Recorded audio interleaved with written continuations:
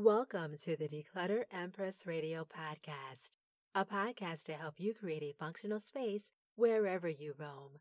I am your host, Daria, and today we will discuss how to make your home your oasis. Hi, everyone. I hope you are doing well out there today. Spring is here, and the cherry blossoms are blooming. I cannot believe we're already at the end of April. You know, the time really does go faster as you get older. Remember as a kid when you just couldn't wait for time to move faster so you could get older and go to that next exciting event? It seemed like time would just move so slow.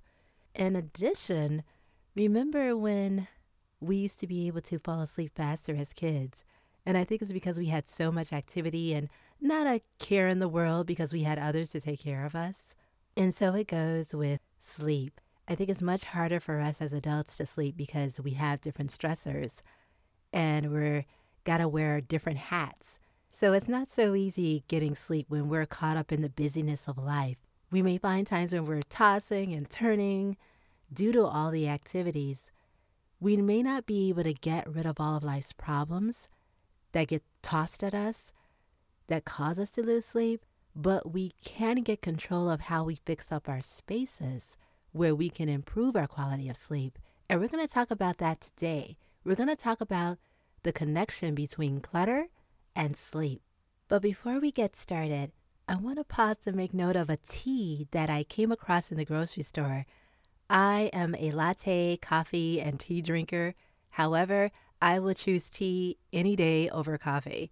And this particular tea I bought is called Honey Lavender Stress Relief Tea by Yogi Tea. That's YOGI. This tea, let me tell you, it is amazing. I have tried many teas to relax all of my senses, but this one by far is one that indeed is truly relaxing and helps me get better sleep. So if you're a tree drinker, if you're a tea drinker, I think you may find this one delightful. So to that end, we're going to get right into our discussion for today, the connection between sleep and clutter, and the reasons why you may want to cut the clutter even more so to get a better snooze. So how does clutter affect sleep? What is the connection? Let's think about this for a second. What keeps you up at night? Worrying over a situation or even replaying a stressful event for that day? Well, in addition to this, clutter can also get in the way of a peaceful night's rest or nap time. You may not realize it, but when you have clutter in your bedroom, it does cause unnecessary stress and anxiety unbeknownst to you, which naturally prevents you from falling asleep faster and easier.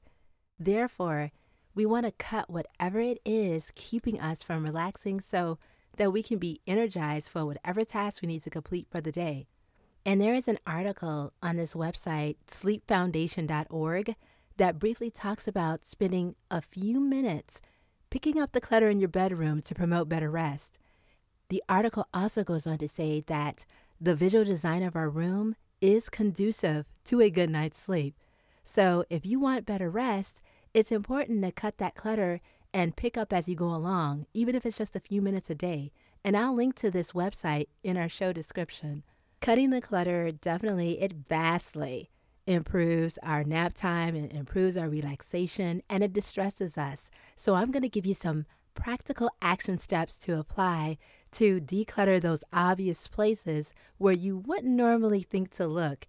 And there are 3 we're going to zone in on today. Number 1, the nightstand.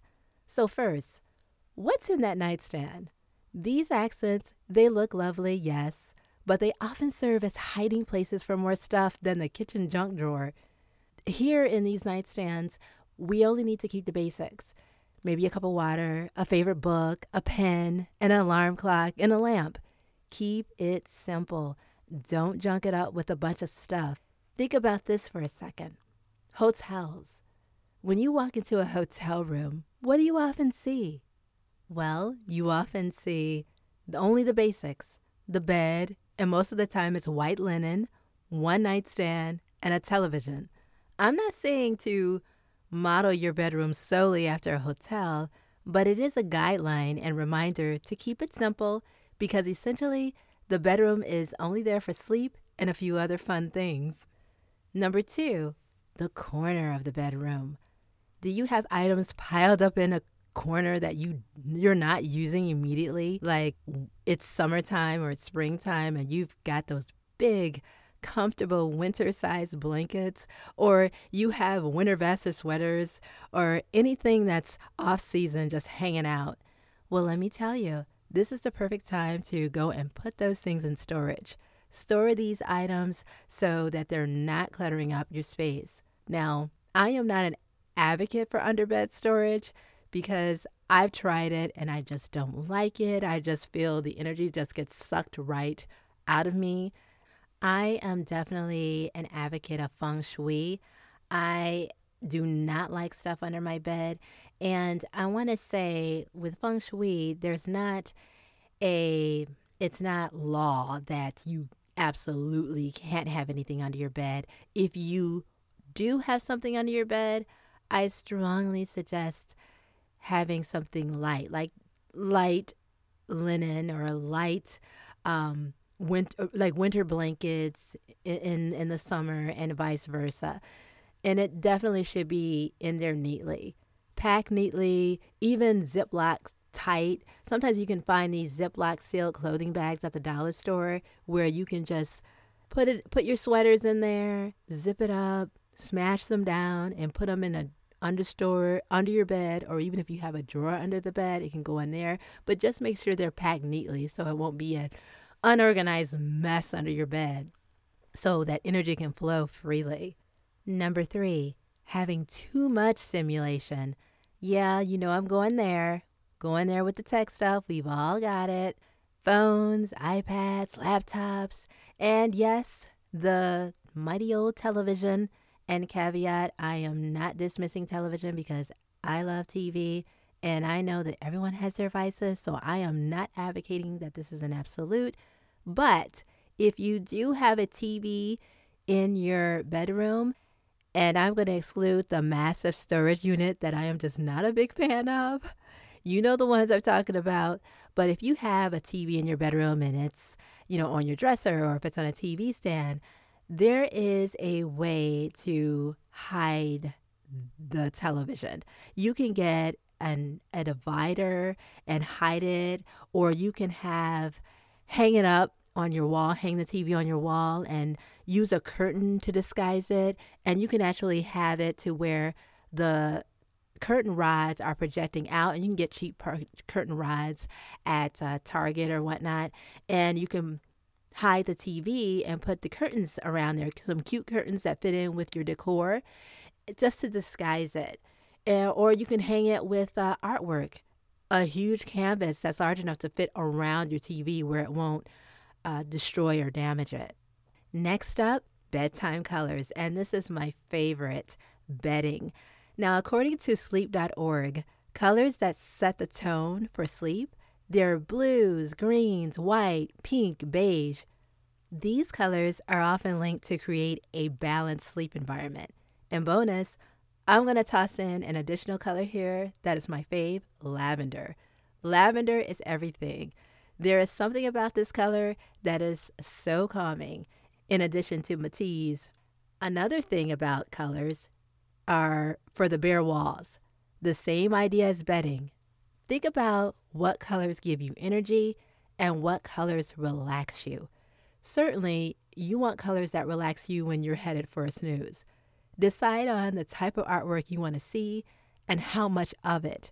Now, I prefer bare walls and leaning art at that.